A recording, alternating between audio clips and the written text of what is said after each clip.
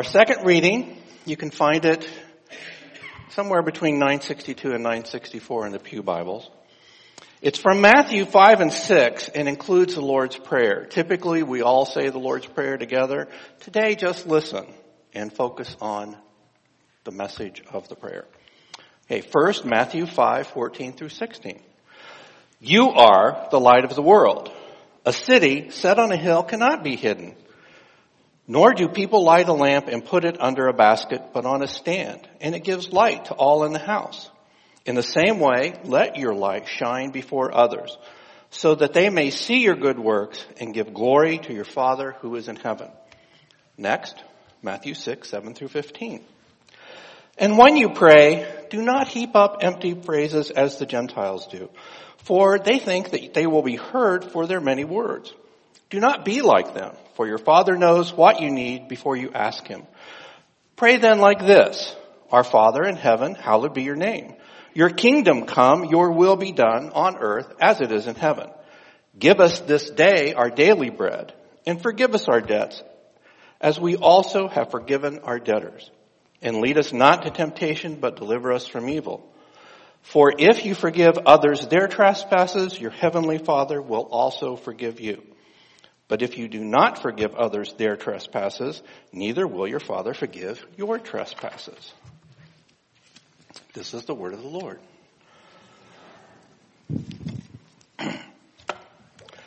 A couple of weeks ago, while I was attempting to prepare this message, Beth Ann asked me what my topic was. Grace, I said. She replied, that's a big topic. And I thought to myself with a sigh of desperation, no kidding. At that time, I'd been thinking about this big topic for a few weeks.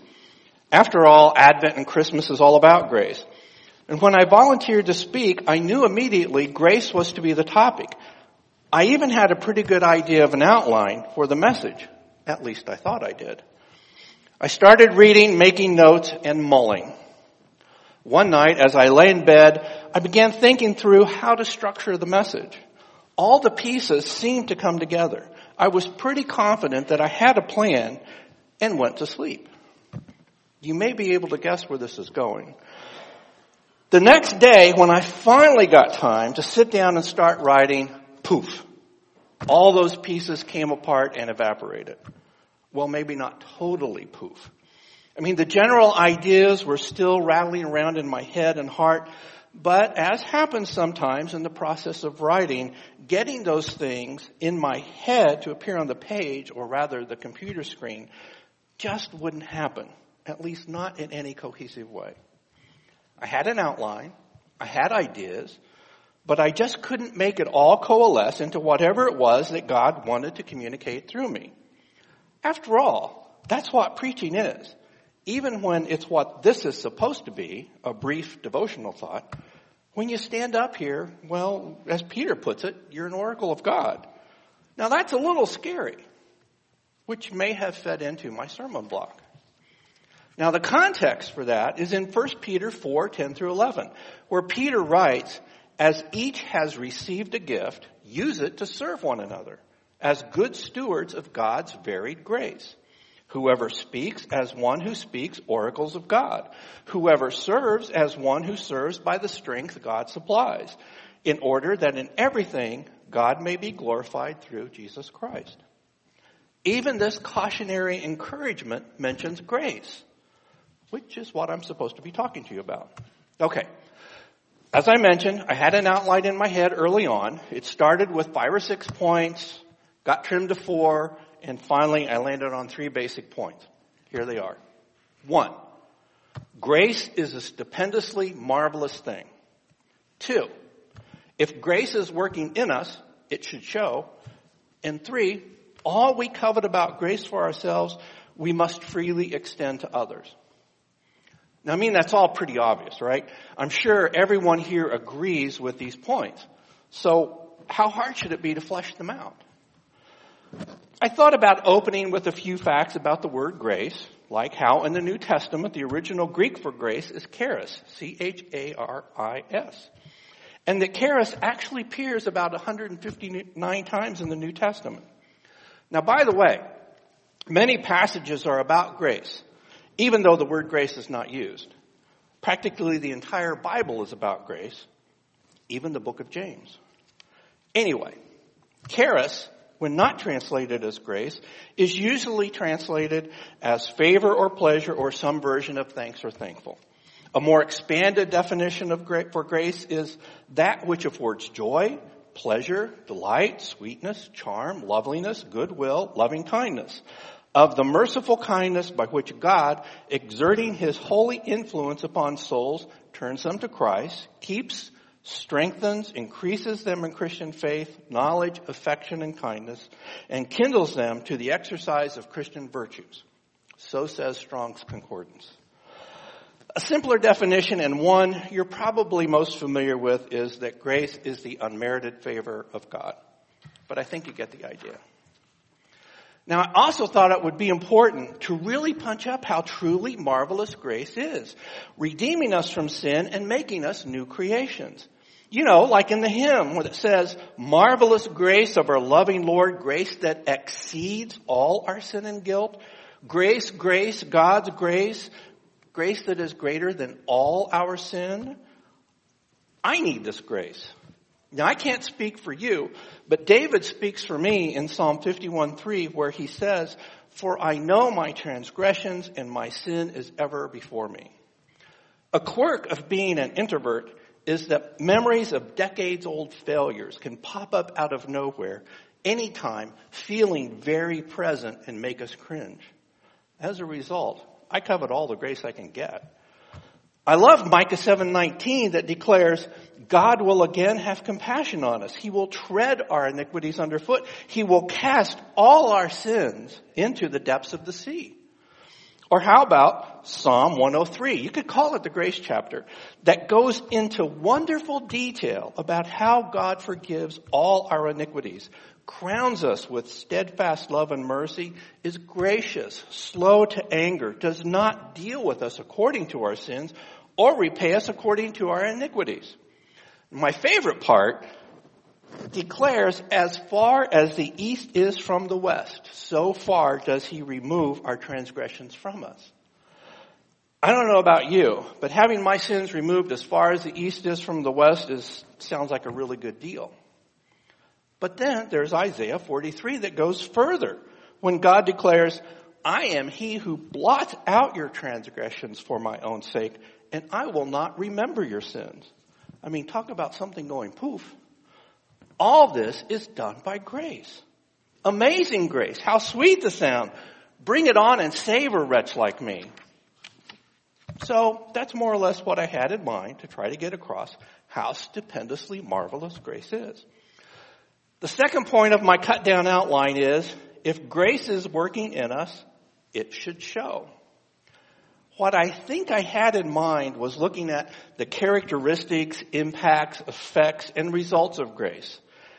And here's where I think the subject just blew up bigger than I could wrangle it. I mean, seriously, pull out your concordance or go to any of the online Bible sites. I like BibleGateway.com and search on grace. Depending on the version of the Bible you choose, you'll get around 130 to 150 or so results. And in just reading these verses, you'll begin to see the magnitude of the work of grace in our lives. Now, by the way, Dan and others will be taking us on a deep dive in Romans throughout the new year. And a big theme with Paul involves grace. It'll be coming around again next year. Okay, so a handful of subpoints under if grace is working in us, it should show, is that the grace of God, when it's being effective in us, justifies us, redeems us from sin, fuels gifts, transforms our thinking, reforms our behavior, recenters our motivations, heals our emotions, empowers our love. Essentially, it does the yeoman's work of undoing the horrendous damage of sin and making us all into what God has intended for us to be, day by day and moment by moment. This is the oddity of grace. It's like grace is a solid and a gas and a liquid all at the same time. Whatever we need, God provides the grace that is sufficient. Grace is the Swiss Army knife of faith. This is a big, big deal. Now, coupled with this is another subpoint which overlaps with the first main point, something to the effect that for all this good stuff to happen, grace first gets us out of jail free. It removes the shackles of sin. It ends our slavery to sin. It lifts the crushing weight of condemnation from our lives. Grace takes us from a place of closed-in, suffocating bondage and sets us out into the open air and sunshine. Grace gives us room and nourishment to grow in grace. Now, I knew this was important and struggled with how to convey it, but I thought maybe something like this. Being weighed down by the condemnation of sin perhaps is like being locked inside a dark cell. You have nothing, no tools or supplies, yet you're expected to, let's say, bake a cake. You don't even have an oven or fire, yet every hour someone opens a little window on the door of your cell, sticks in their ugly face, and starts chiding you for not baking. They call you all sorts of belittling names. They mock you, shame you, lay on the accusations and condemnations big time. You feel small, weak, useless, powerless. But then grace takes you out of the cell, puts you into the most gloriously equipped and stocked kitchen you've ever seen. There are cookbooks, supplies galore, open windows, perfect lighting, a modern oven, and even helpers, also known as ministering angels. Everything you need to succeed at baking is freely and generously supplied, regular and gluten-free. Now that we're in the kitchen of grace, we ought to be baking grace cakes to give away. The work of grace in us needs to be visible and productive. I think maybe Colossians 1:9-14 captures this at least in part.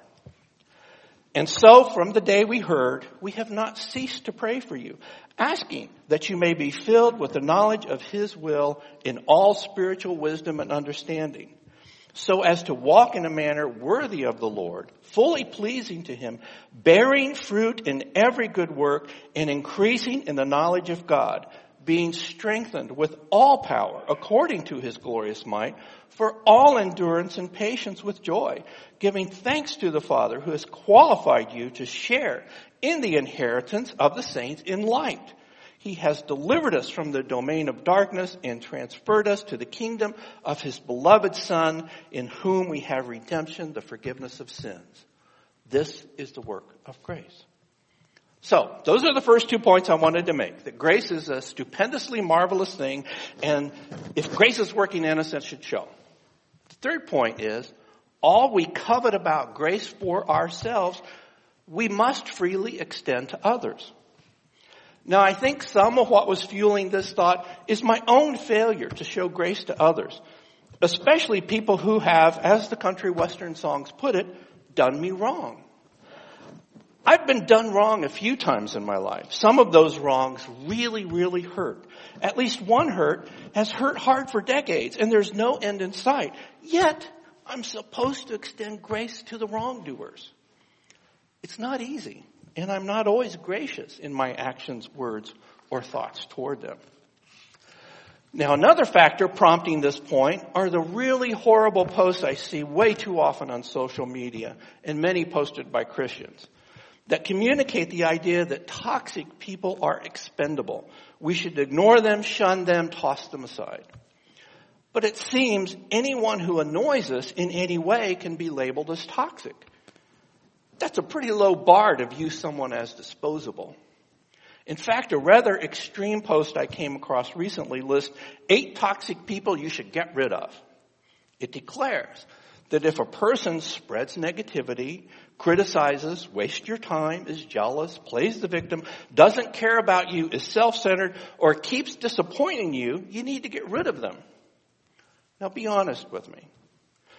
If being tagged with just one of these 8 characteristics makes a person toxic, then I am. And frankly, so are you.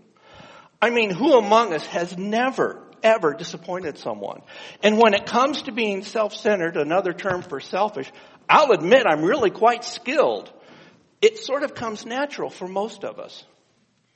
Posts like these are totally graceless. They are anti-grace and they are heartbreaking. Now, there may certainly be times when we need to step away from certain people, and grace does include accountability.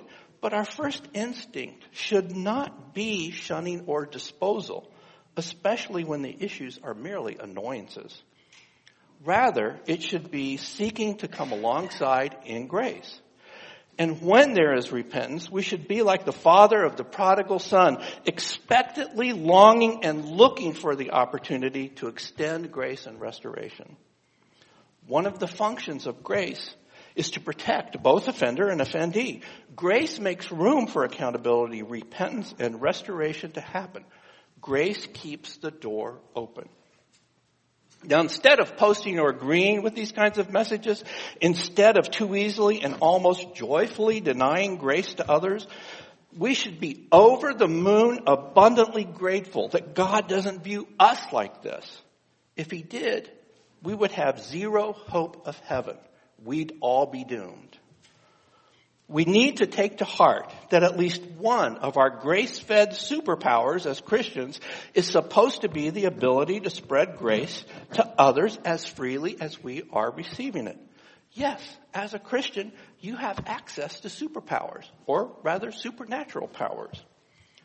All the good stuff about grace that we covet feverishly for ourselves, we must share with others. It's really not an option. R.C. Sproul wrote, "The more we understand how kind God has been to us, and the more we are overcome by his mercy, the more we are inclined to love him and to serve him." Now, I contend that an excellent way to understand and more fully appreciate how kind God has been to us is through the very hard work of ministering grace to others. Now, as I mentioned, there are a handful of people in my life. When they come to mind, my first instinct is to wish them, shall we say, not good things. What stops me is looking in the mirror and admitting to myself that there have been times I've been the one doing the hurting, and that ultimately all my sinning has really been against God. In other words, when it's hard for us to extend grace to someone else, we should think about what God has gone through and goes through to extend grace to us. Now, we all know the love chapter, 1 Corinthians 13. Nearly every Christian wedding includes it in the ceremony or the invitation or on a candle. When we read it, we get all dewy-eyed and warm inside. Love, yes, this is it. Well, at least how we'd like it to be, especially when aimed at us. Doing it, well, that's another story, but we do our best. The Greek word agape, translated as love in this passage, is sometimes translated as charity. Oddly, the word for grace, charis, is also sometimes translated as charity. Love and grace are related. Who knew? So I thought, what if we replace love with grace in this passage? Here's what we get. If I speak in the tongues of men and angels, but have not grace, I am a noisy gong or a clanging cymbal. And if I have prophetic powers and understand all mysteries and all knowledge, and if I have all faith so as to remove mountains, but have not grace, I am nothing. If I give away all I have, and if I deliver up my body to be burned, but have not grace, I gain nothing. Grace is patient and kind. Grace does not envy or boast. Grace is not arrogant or rude. Grace does not insist on its own way. Grace is not irritable or resentful. Grace does not rejoice at wrongdoing, but rejoices with the truth. Grace bears all things, believes all things, hopes all things, endures all things. Grace never ends. Wow. Now, the thrust of what I want to get across is that when it comes to grace, we need to be giving as good as we're getting. We shouldn't be insisting others cut us slack while we tighten nooses for them.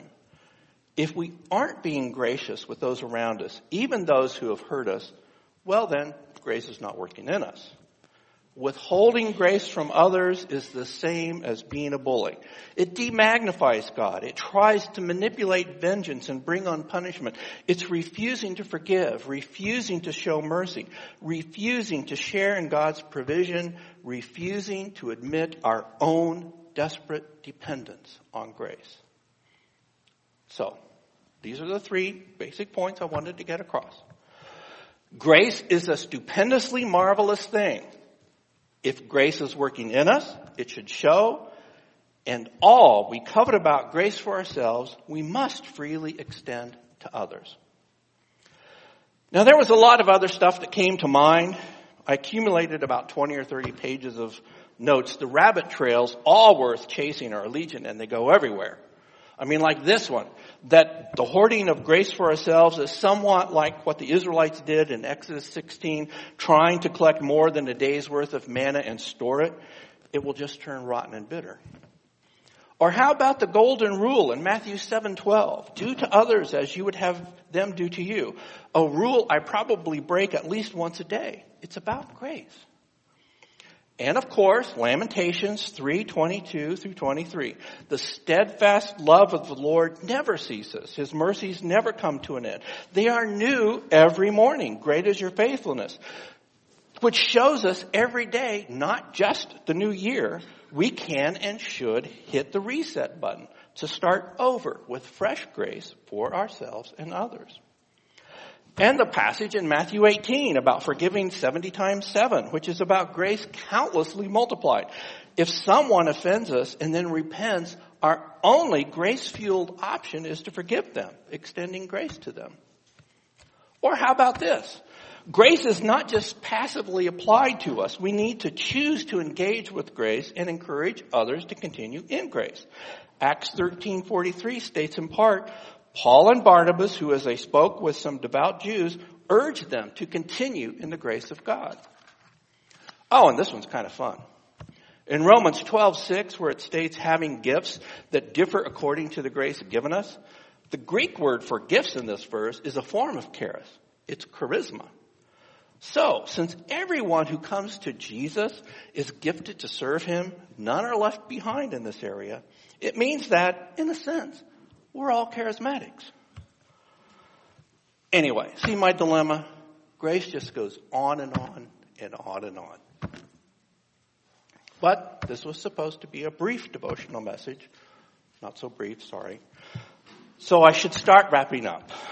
Philip Holmes, the Director of Communications at Reformed Theological Seminary, writing on the Desiring God website, states, God is not ignorant of all the ways we've sinned against him. He knows everything we've ever done and is able to stomach it. His knowledge of who we really are will never hinder his love for us. He's even aware of the evil behind our righteous deeds. The intimacy by which the Lord knows us but is able to lovingly embrace us as his children is supernatural. God's grace is mind-blowing. Every time I think of this reality, I'm brought to tears because I serve a God whose love and grace baffles me. Yes, exactly. Me too. So, in 2018 and beyond, as grace upon grace is being lavished on us by God, may we be transformed more and more into his glorious image, and may his grace flow through us to others abundantly. And that's what I wanted to share. Let's pray. Father, continue to press your righteousness into us through your amazing grace. Help us to fully appreciate the priceless value of your free grace in our lives. Let your words sink deep into our hearts and minds and be transformed into grace-filled action toward all those around us. In Jesus' name, amen.